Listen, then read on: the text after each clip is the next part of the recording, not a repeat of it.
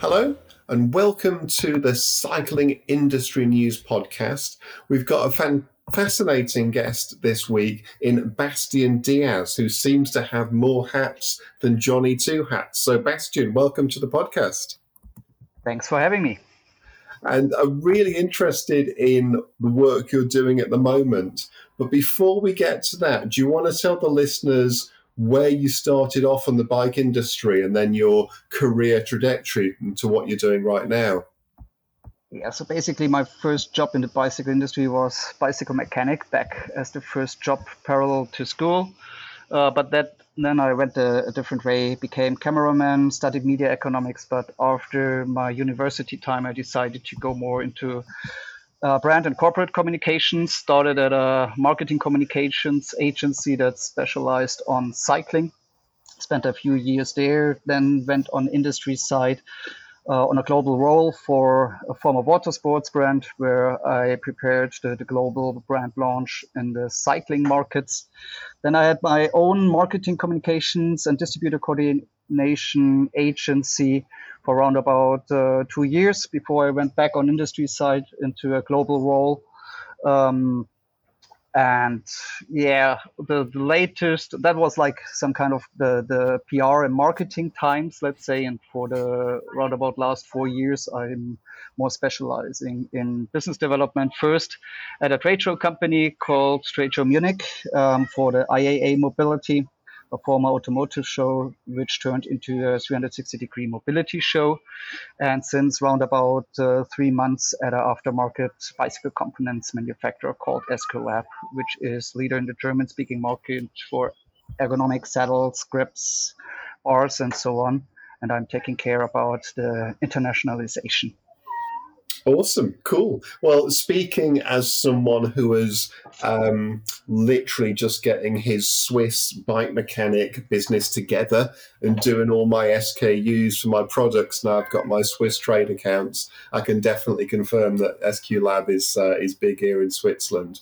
So let's start off on the IAA Mobility Show then, because obviously in the cycling world in general, and I think especially at the moment, it is really campaigning influenced, if not campaigning led and activist led. And, you know, the War on Cars podcast and all the rest of it, there's a definite sense of separation and even combat with the auto industry. And with the IAA Mobility Show, it's the complete opposite. It's the opportunity for all sorts of different industries to come together to look for transport solutions, or that's what it appears to be from the website. So in terms of the concept of the show, how genuine is that, is the honest question. It's quite unique. There are other players on a European and Northern American level who want to play the full mobility topic on a trade show platform level. IAA is quite special because, I have to be honest, it's owned by the German Automotive Association, but they had the biggest automotive trade show in Europe for many, many years. So it was quite a big communication platform, mainstream media reach platform that had been established over many, many decades. And we were quite surprised when VDA, the German Automotive Association, were pitching for a new location for IAA, and our approach for a 360 degrees mobility platform was very well wanted. And they want to widen up, and they talk to their automotive industry members, and it's not only the big OEMs, like the big real car brands, but it's also the suppliers. And we all know that combustion engines will have an end. Back then, when, by the way, the Automotive Association decided to open their platform for everything mobility, the recent legislation or decision on a pan-European level, which way to go, wasn't in effect yet. But they really, really early opened up and wanted to make their trade show, former car trade show platform, a mobility platform. So yes, it's quite unique because it's coming from an automotive background and not like other trade show formats, which are more coming from the mobility background and then also add a tiny bit of automotive, let's say. And you must, having, been involved in the show, you must have quite a unique perspective on these two industries and the meeting of the two industries. What do you think the bike industry people were looking for from the auto industry and vice versa? Yeah. To be really honest, I have more the bicycle industry perspective because that's the industry I've been working in 15 years. Of course, working 3 years at Trade Show Munich and with the German Automotive Association, which, by the way, is a great team, and I felt very, very comfortable. I still have to point out that the first thing when we were discussing about the products and the revenue models we can offer the bicycle industry at IAA Mobility, I was first talking, of course, to the bicycle industry. So I had several roundtables. Like before the final conception of our product offering for the bicycle industry at IAA Mobility. And the main outtakes from these 3 roundtables were for the bicycle industry to use a mobility-related trade show platform. For them, it was the main focus must be complete bikes at the beginning because that's what everybody wants to see. Don't focus too much on suppliers or components. It's all about complete bikes. That's what's of the main interest for a mainstream audience. And that at the same time was the second most important takeaway. The bicycle industry wanted a big mainstream communication platform which attracts people and reaches people who are not only cycling freaks, but the ones who are absolute mainstream mindsets who are in general interested in all kinds of mobility solutions. And the third point was everybody wanted a very strong B2C platform. All the big players, especially on a complete bike level, were very, very skeptic on a B2B trade show approach. The main reason why I could get them for IAA Mobility, which also had own days who were only B2B. But the classic B2B visitors of our IAA Mobility are potential end consumers for all the bicycle brands because each and every engineer, salesperson, or wherever in the revenue chain of the automotive industry, all these guys ride bikes as well. So that was the main link why I got the bicycle industry because I promised them mainly direct consumer leads. And that was the utmost important for at least the complete bike brands that at the end also joined the show. And the very last thing what they requested was that we build clusters on the trade fair ground, that the bicycle brands do not stand directly next to classic automotive brands. And to be honest, that was a common wrong decision by the industry as well as us. So that was really not working, I'm honest, on a traffic level at the trade show because the segmentation in automotive and cycling, that didn't work out. The different target groups didn't mix like they should. So as one consequence for the next edition, 2023, I asked my successors to really keep in mind to mix the different categories. And it was also a very, very clear feedback by the exhibiting brands that they really want to stand next to VW, Porsche, BMW, whoever. But there must be really a mix of mobility segments on the show and not separated different halls. Yeah. And obviously, e-bikes were the first time I noticed this kind of crossover, apart from obviously like Continental tires and various brands that have straddled automotive and cycle, and of course historically many brands previously. But of course, e-bikes, you've got like Brose Motors, which are very big, and of course they make lots of electric motors for car brands, and Bosch obviously make electronics for everything. But the first left field question, this is one outside the show notes, sorry, and one thing I'm interested in is while they're is definite synergy, of course, because there's so much that all the brands in this show want to achieve. Is there not also quite a serious conflict of interest as well? So the auto lobby, lobbies for space for cars, it lobbies for planning around cars. Autonomous driving, being one of the topic categories, is highlighted as being massively dangerous for cyclists. So do you think the synergy is bigger than the potential clash points? And do you think that the lobbying of the auto industry to governments is potentially going to change to actually include safe spaces for cycling? Because, of course, electric cars don't give out direct pollution from the tailpipe. But, of course, in their production and in their running, and in fact, pollution from the tyre wear and such is still considerable. And you're going to be just as dead whether an electric car runs you over as a combustion car. So safety doesn't change. So do you think that the cycle world coming into help save the auto industry potentially can affect this sort of lobbying to help create livable cities?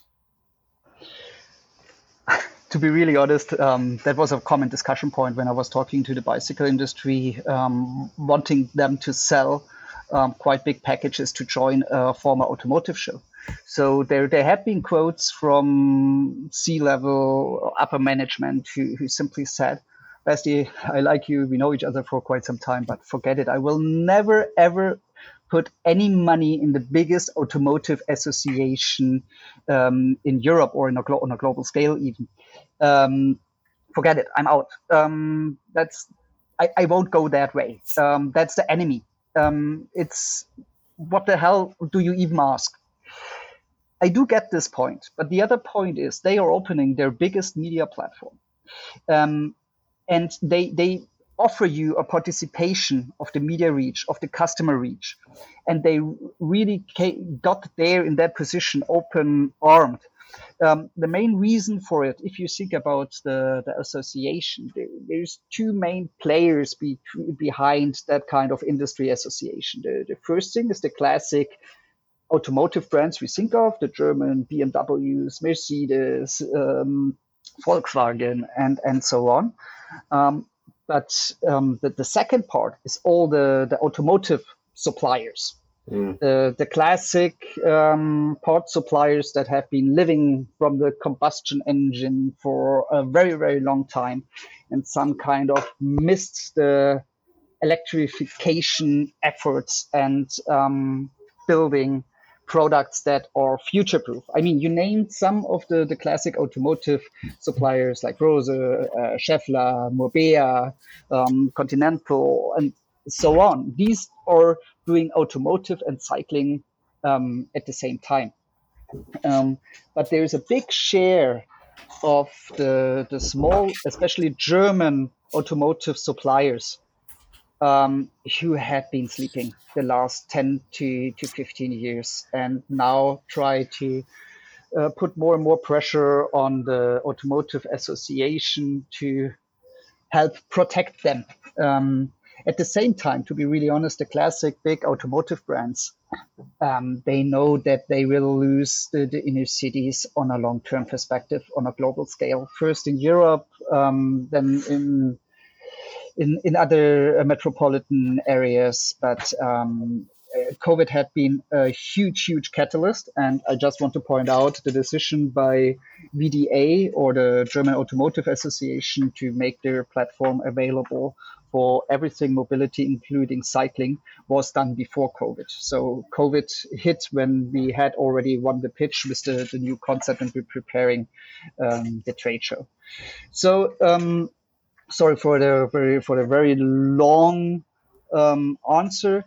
I think on an automotive perspective, there is two kind of interests into cycling and new mobility. The one is a really honest one, brands that want to open up their product portfolio, to want to generate future revenue streams, also on revenue models, not only on selling or ownership.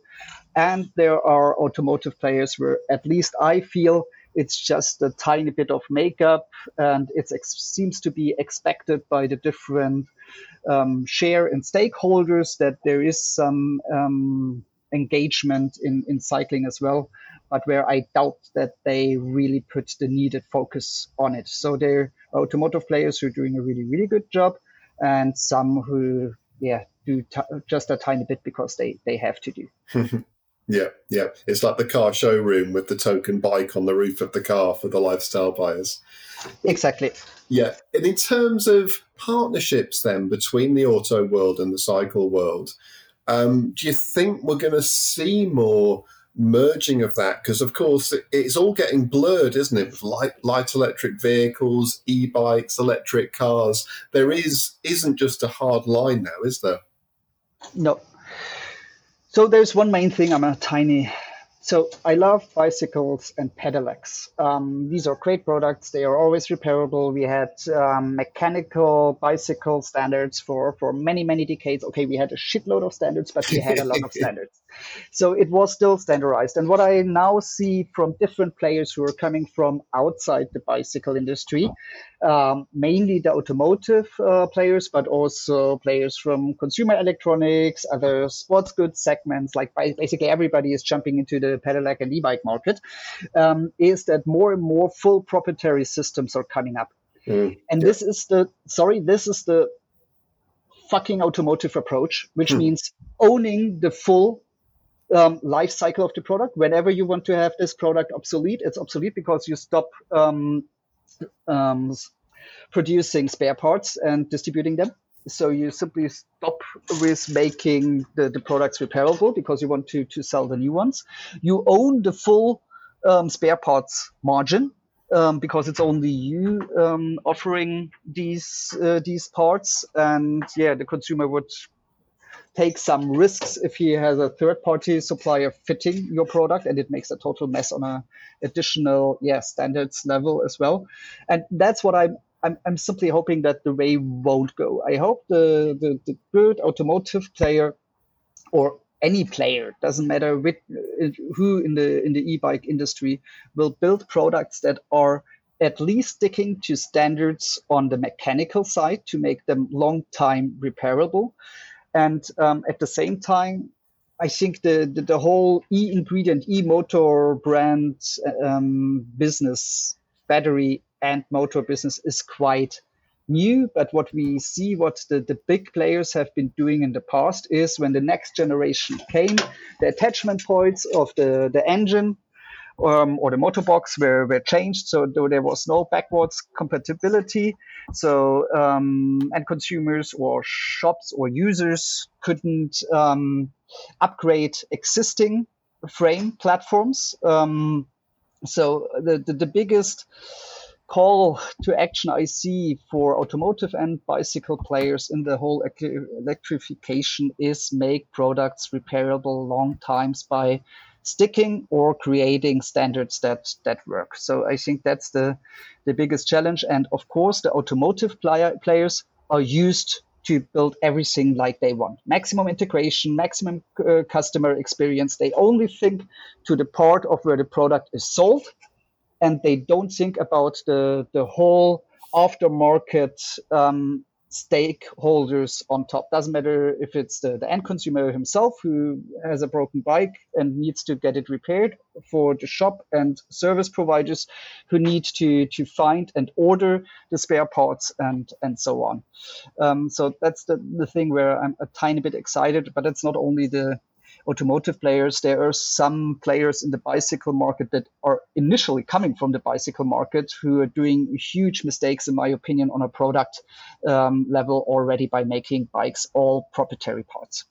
Yeah, I mean, and I'm sure everyone listening to this who's in the bike industry is getting as frustrated by that as most of us are. You know, the proprietary forks and headsets and bars and stems and seat posts and. And it doesn't work for anyone. It doesn't work for the dealers, doesn't work for the consumers, and potentially only works for the brands in the short term because, you know, potentially customers are going to go away to brands where they can actually repair the equipment.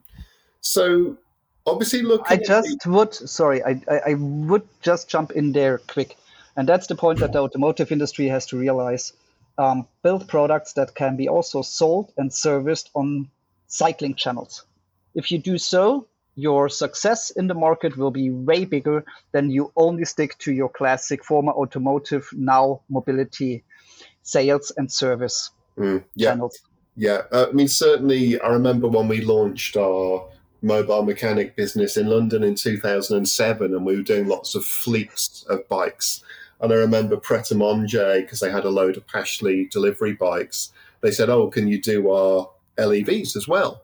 And we went, "Well, we'll have a look at them." You know, we'd never really seen these things before. These light electric vehicles, they look a bit like bikes, you know. Yeah. But we had some really good London mechanics look at these, and I looked at them, and it was just like, guys, no way. You know, apart from maybe a flat tire, we don't have the supply chain, we don't have the knowledge. It's just a completely different proprietary machine, and we're not in the loop with that in any way.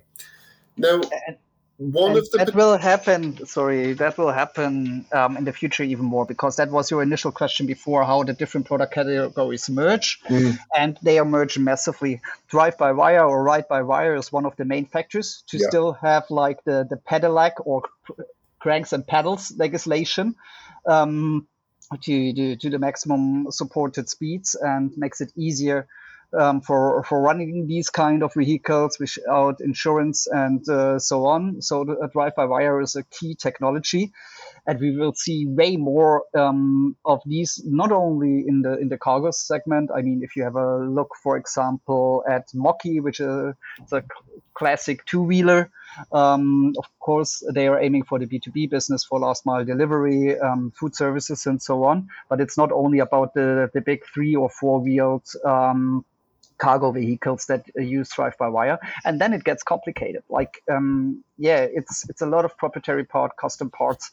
No regular bicycle service partner will be able to cover these. Yeah, and certainly that cargo bike world. I mean, you pretty much jumped into our next question there. That cargo bike world is the place of most crossover, isn't it? So Mobiro with this sort of four-wheeled cargo bike. There's lots of vehicles we see around here in Switzerland. Anyway, it's like, is that an e-bike? Is that a pedelec? Is that an LEV? And then, of course, we've got small electric cars and everything else. So in terms of the auto industry getting into the cargo bike world, do you think that could be something that gets very, very big? Yes, but they are not necessarily addressing it as the cargo segment. Yeah. I think there is a segment for urban personal transportation. Maybe you saw the study by Canyon Bikes like 1 year or 1.5 years ago, which they had this kind of veloped cabin style pedelec, which can also be run by throttle.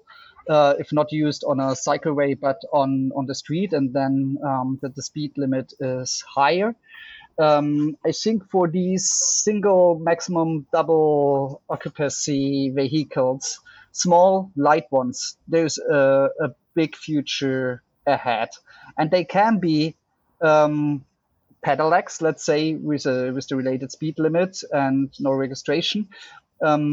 What we see from the automotive industry, from different players, but also, for example, by the bicycle industry. So if you have a look what BMW motorcycles or VanMoof with their latest very powerful e-bike project they made this bike to be able to be ridden on a cycling infrastructure with a limited top speed and being cranks and pedal activated. But then you have, by the switch of a button, you have basically a e-motorbike. And the main question is what will happen on a legislation level. The two named right now were two-wheelers, but the same is also the same challenge, or even bigger challenge, on everything that doesn't look like a classic bicycle but is 3 or 4 wheel. So in the future there will be a lot of new inner city mobility categories where the European legislation or the global legislation isn't there yet at all. There are players like BMW, VanMoof, working on a lobbying level with players like Viva EU and so on, but also the bicycle associations, and a lot has to happen. The main issue is that on a legislation level, doesn't matter if on a national level or a European level, it takes ages, and really the different associations have to get their shit together on a legislation draft level to make progress, and we are not there yet. And I think what most of our listeners would be interested in, because obviously the bike industry has done pretty well during COVID, but a lot of bike businesses, they're always somewhat concerned about the month end or the year end. And it's about whether this collaboration with the auto industry and interest from the auto industry is a benefit or a threat, potentially. I mean, coming back to when we were doing our growing bike business in London, sort of 2007, 2009, 2012, there was such a huge explosion in London for cycling and the growth of cycling infrastructure at the time, because all of the mayors, Ken Livingstone's deputies, were from the Green Party. So they influenced the entire civil service, within local government in London to promote cycling, and it had a big effect, a lasting one. But in terms of the real money being made, that just went to the same old companies, the Sercos, which are running the London hire bike scheme, Babcock's big engineering company doing all of the police bikes. The bike industry did not benefit from the big money contracts that were coming in. Is there a danger of that happening here in the e-bike world, with the auto industry stepping in? No, I don't think so, because what you described was the situation 15 years ago. And what's the most important for state, community council players is reliable, proven partners. And everything that's pedelecs and e-bikes, the bicycle industry is the proven partner. The automotive industry doesn't have enough experience in that segment yet. So now, 15 years later, I think the bicycle industry has the best cards at hand. And on what you said just about the retailer perspective, the next 2 to 3 years will be really challenging. I think what we see with the upcoming recession and the big numbers that had been placed by the big players on a supplier side, so the big players who blocked all the frame manufacturing production slots and a big share of the component contingents. There's a lot of products on a complete bike level now coming, especially to the European market. And at the same time, we see a strong momentum, especially in Germany, away from ownership towards leasing. Also subscription models are coming up en masse. And at the same time, both the subscription and the leasing models often push a lot of second-hand bikes onto the market. So what we see, basically, the whole bicycle industry over-ordered last year for the next 3 years. Now a recession is coming, and there are different purchasing or not usage options that are not related to ownership, but leasing, sharing, and sorry, now I forgot it. Leasing, sharing, and subscription. And I'm excited what will happen on a retail level. I fear a very, very early discounting battle early next year. But we will see. I think we will still have growth rates. We will still be a very healthy industry. But the 2 main boom years are in our past, let's say. So The next 2 to 3 years will be exciting, but afterwards, and at the same time, like still, the bicycle industry has the best cards at hand for everything that's urban e-mobility, which at the moment means pedelecs and e-bikes. Of course, there are additional categories coming up, especially all these small e-mopeds, e-motorbikes, maximum speed as well, 25 kilometers. But no cranks and pedals. That's a segment that's developing really, really fast. Only a very few players in the market right now. On an urban mobility level, you also have to keep in mind that the whole motorcycle industry, because we have been talking about the automotive industry so far, but now the whole motorbike industry is like really, they are so late, so old school. Like they really only started investing like 2 years ago, and they have longer lead times than the bicycle industry. So it takes at least 2 to 4 more years until we see the next wave of e-moto brands or classic former combustion engine motorbike brands that then are ready to push into the e-moto market in all kind of weight classes and speed classes. Right now, it's only small individual players who don't have the power on a sales channel or marketing level. But yeah, so to be really honest, I even see a bigger risk for the bicycle industry for urban mobility, not by the automotive industry, but by the motorcycle industry, mid to long term. Because if you're a lazy customer, and the human being as such is lazy, and you can decide if you have to push pedal and cranks to move within the inner city, or you just have to turn the throttle. The throttle wins. Yeah. I mean, certainly here in Bern, those electric motorbikes that, as you say, are rated to 25k an hour, the ones that are designed to look like choppers, they are everywhere. They are so popular. They are just absolutely everywhere. And being Switzerland, everyone drives them very sensibly. So it doesn't really cause a bother on the cycle paths and such. So really, really fascinating look at the IAA show, and I must get to the show in 2023. So really look forward to that and to see how that grows and changes. You know, my personal feeling is that people often get so lost. I think obviously the auto industry, it's so into tech, isn't it? Like every time I hire a car or something and drive a new car, it's more of a robot. You know, it's trying to brake for me, it's trying to steer for me, and I don't want that. You know, I don't want the computer in the car and all that stuff.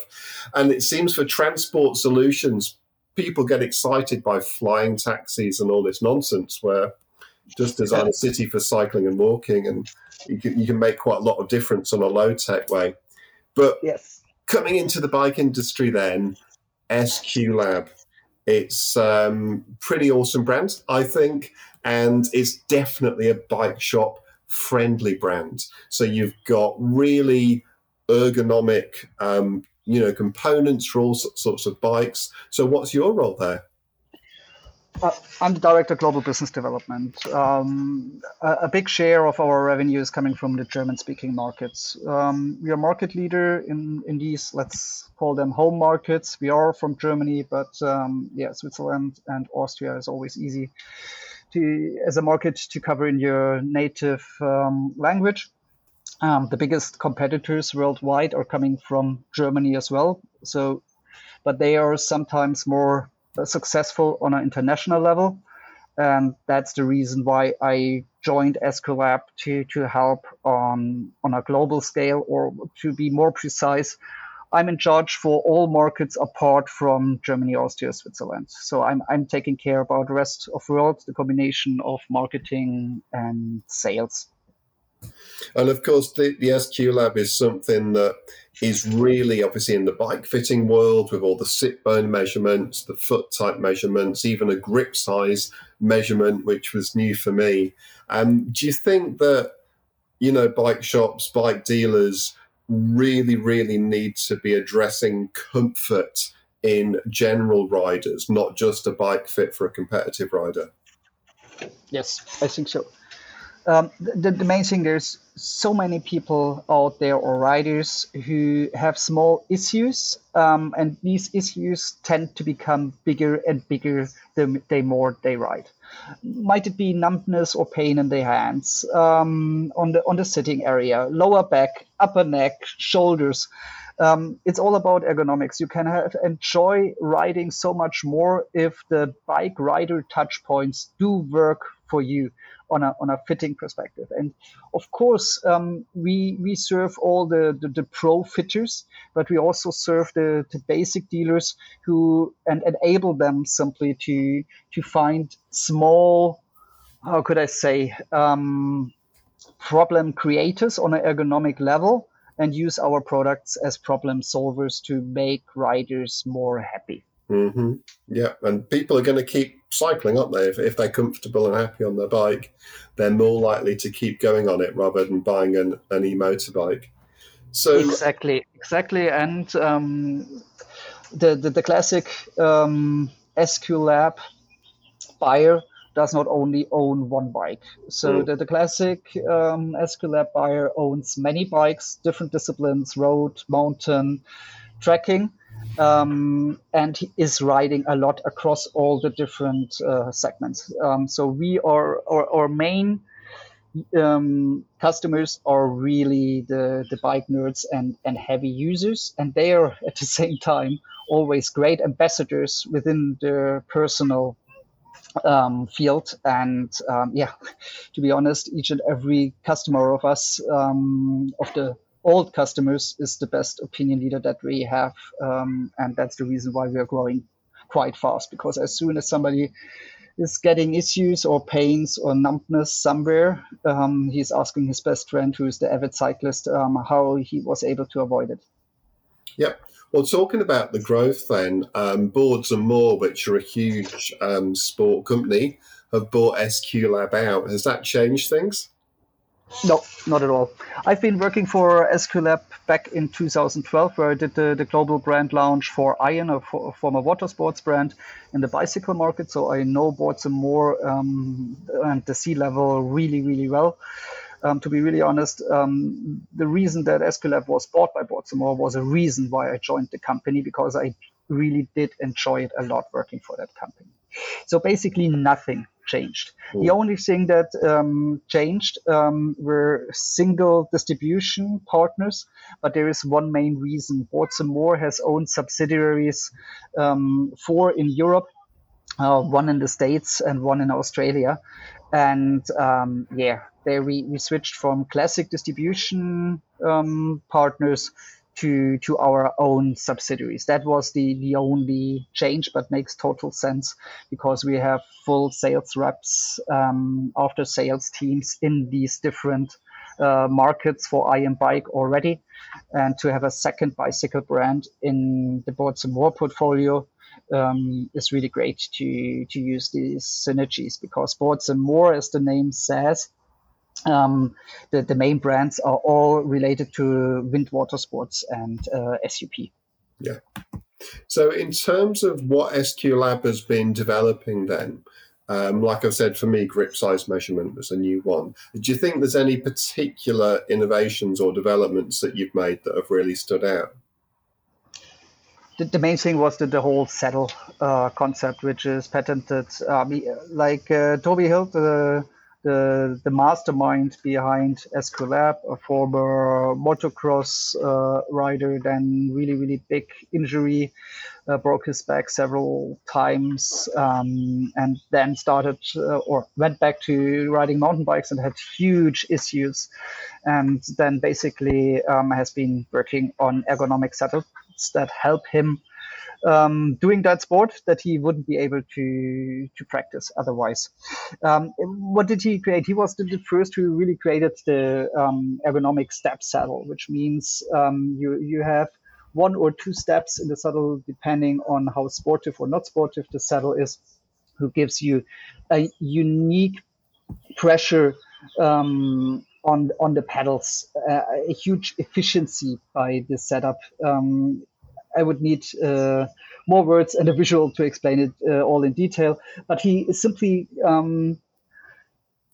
made a few things obvious. One is a flat saddle is better than a curved one because it helps avoid numbness.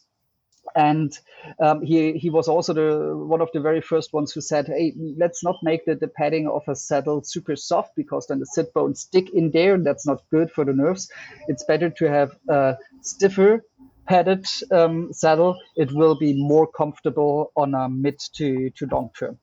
So he made a lot of changes on the general ergonomics of saddles and afterwards transferred it with the help of different doctors and professors also to the other touch points between rider and bicycle. But on the saddle perspective, the biggest patterns and ideas created the core business for SQ Lab. And do you think there's other areas that SQ Labs can or should get into that are going to be of particular interest to the bike dealers? No, we focus on the rider touch points, rider bike touch points. That's our main thing. Of course, we also offer a tiny bit, a very small apparel collection. There will be news. We will offer a new gloves protection range because our grips works really, really fine on a fitting level. And we are creating and launching an all new fit concept and sizing concept in gloves at Eurobike. So because we think you need that kind of sizing system and fitting system to really make a glove fit everybody. Mm-hmm. So that's something that's coming up. But apart from that, we stick to our core components, which are saddles, grips, bars, stems, and pedals, like really the main touch points. That's where we focus mainly on. Of course, we also have bibs or chamois, special own developed chamois that are also used by other brands there we are more or less an ingredient brand. We have chamois that are very, very thin, have a very, very high density, triple material mix, great cushioning and rebound characteristics by being like between half and a third of the thickness of regular chamois. Yeah. So that's also something that we offer. But for me, on an international business development side, I really want to focus mainly on saddle and grips right now because that's where we have the most experience, the widest product portfolio. And as we say in Germany, every second German is an engineer. But if you have a look on a pan-European level or Northern America or Oceania, it looks totally different. So my challenge is more, we have very technical products. We can explain for each and every product, we can explain it in round about 5 to 8 minutes in depth, why it's so great. I have to work to make it explainable in 10 to 20 seconds, to be honest. That's my main target. Well, Bastian Diaz, that was a really fascinating look at the various parts of the industry that you're involved in. Where can people find out more about both IAA and SQ Labs online? IAAmobility.com and SQ-lab.com.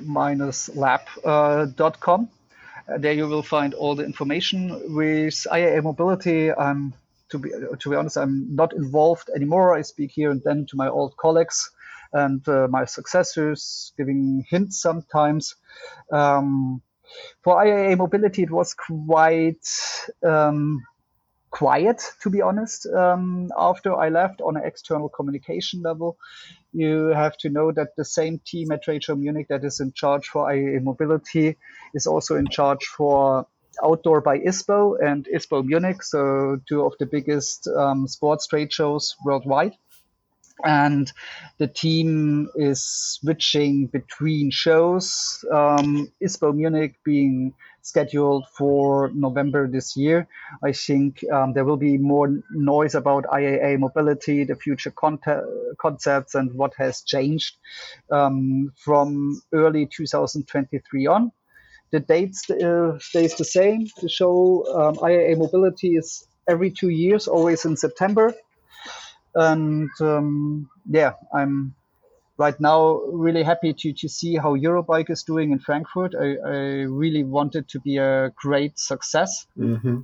And I think for 2023, both shows can have their place. I think Eurobike is really totally focused on cycling, light electric vehicles, general mobility with a very, very strong B2B focus still.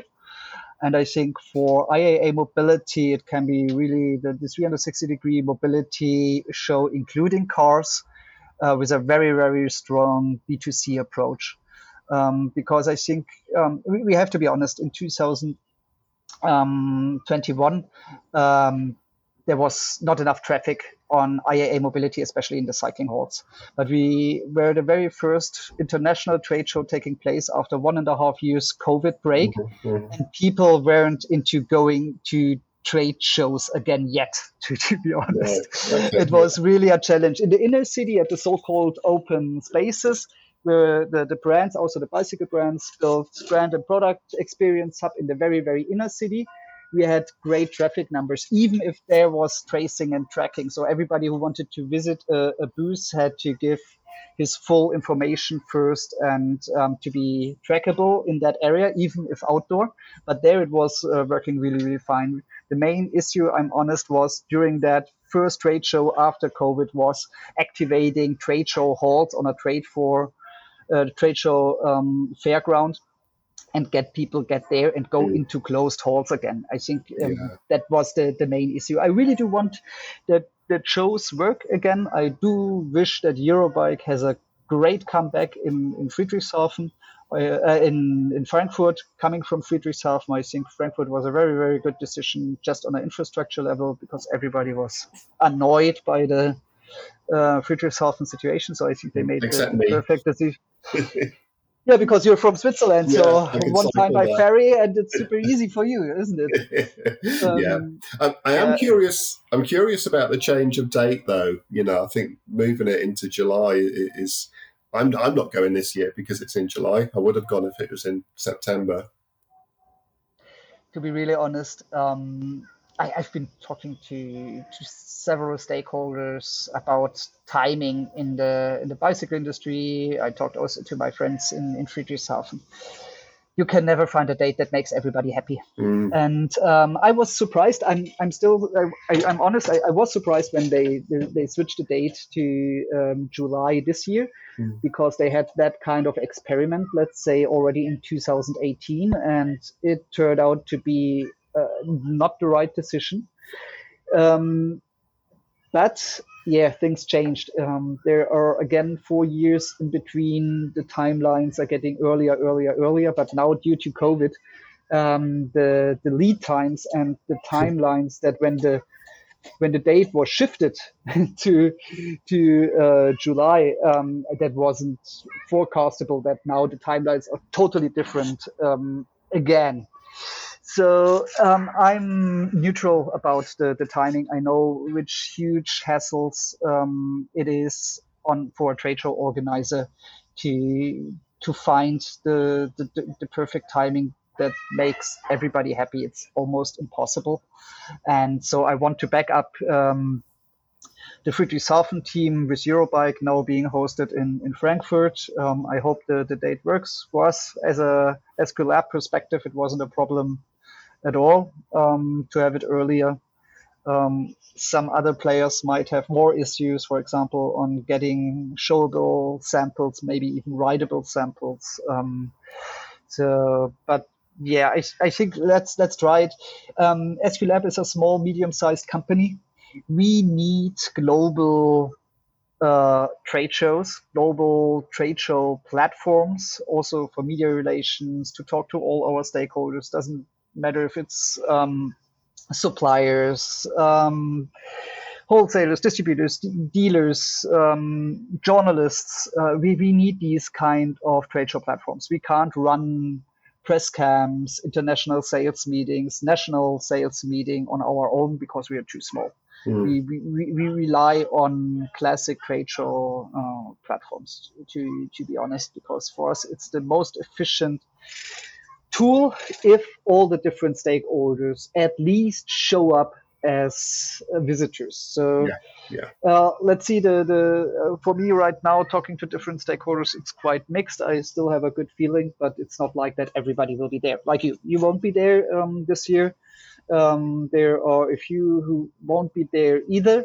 But the most feedback I got was positive, and that they will be there. So I think we need trade shows. The most important as a trade show organizer is make brands, doesn't matter which size, offerings that are very cheap and cost efficient to have a really good return on investment. And my biggest call for brands is, before you step out of the exhibiting game, maybe consider to come with a way smaller, invest smaller booths, but still use that touch point.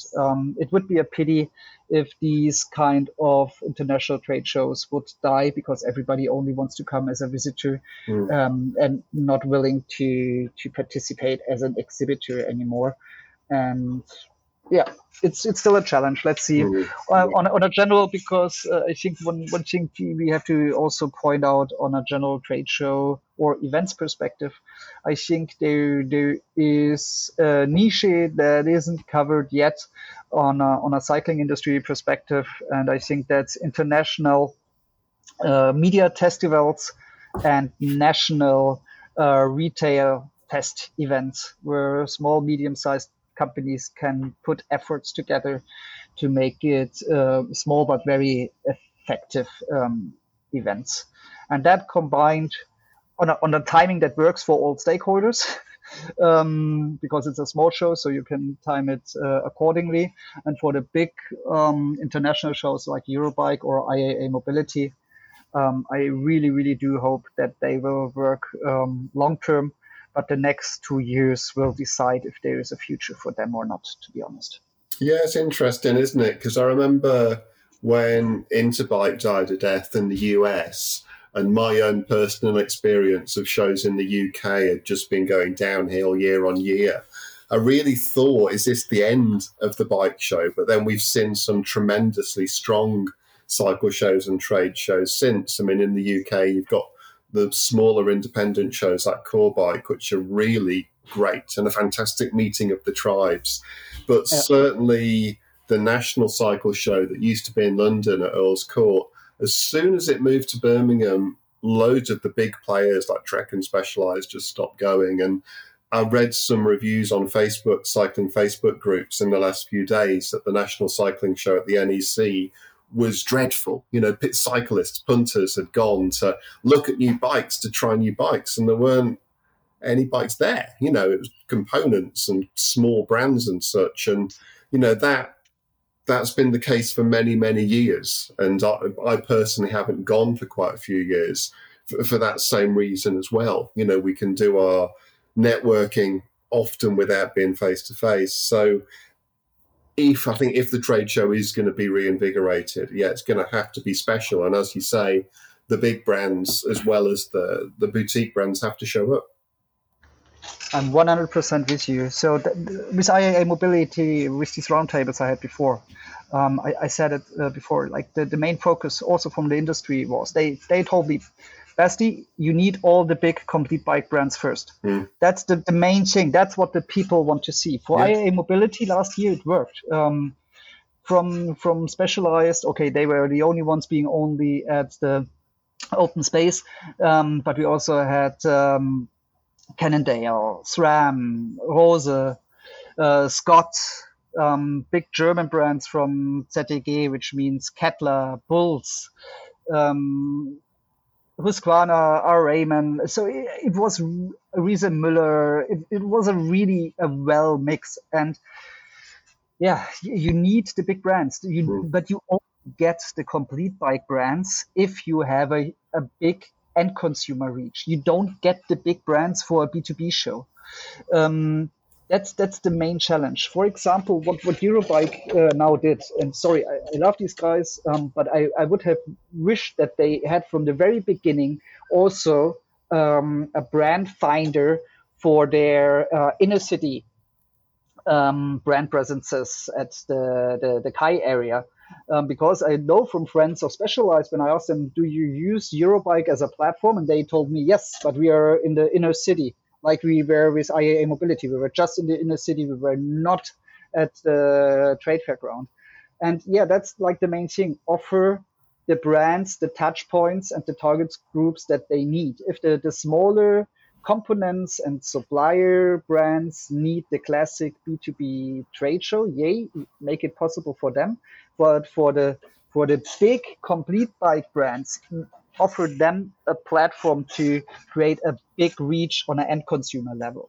So that's essential. What we see in the US, and you said it with the deaths of Interbike, Interbike died, and then Sea Otter Classic became the annual melting pot for all stakeholders of the Northern American bicycle industry. Yeah. But it's a consumer event, but everybody is there and meets and celebrates the season kickoff and has big product presentations, perfect in time for the beginning of the season towards end consumers, media partners, and everybody gets together and meet again. And I think that's the future. Let's see what the guys who make the big gear show.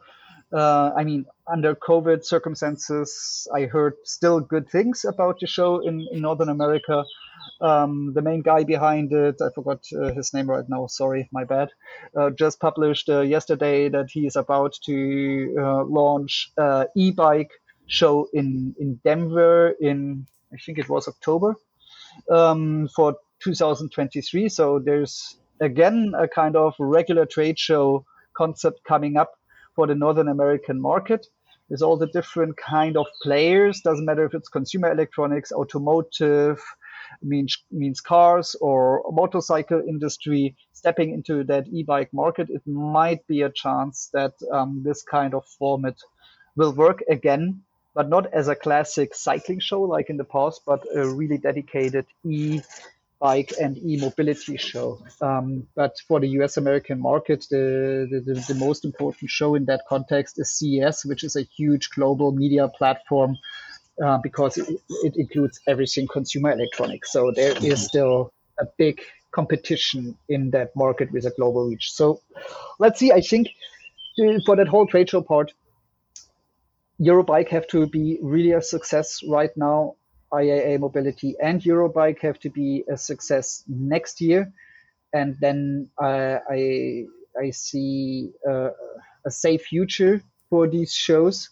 But if it doesn't work the next 2 years, then I don't see a future for the shows. I really do hope that it will happen. And it's a pain. I know that my former bosses and so on will probably hear that podcast, but that's my personal opinion.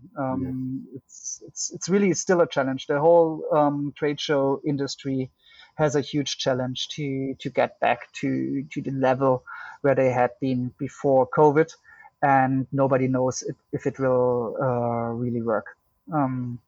That was the reason why I also wanted to go back on cycling industry side after 3 years in business development at a trade show, and of these 2 years during COVID. I simply wanted to take care about cycling only and be on the manufacturer or brand side. I enjoy that a lot more. Yeah. Well, I'm sure there are people listening to the show who are going to be going to Eurobike. This is going to be published just before Eurobike. So you can speak to us about your experiences and opinions at Cycling Industry News on Twitter and Instagram, Cycling Industry Chat on Facebook, and of course the homepage cyclingindustry.news for all of your global cycling industry news, funnily enough. So Bastian Diaz from SQ Lab, fantastic to speak to you. Really appreciate you taking the time to join us and to give us your insights on these topics. It was a pleasure. Thank you so much.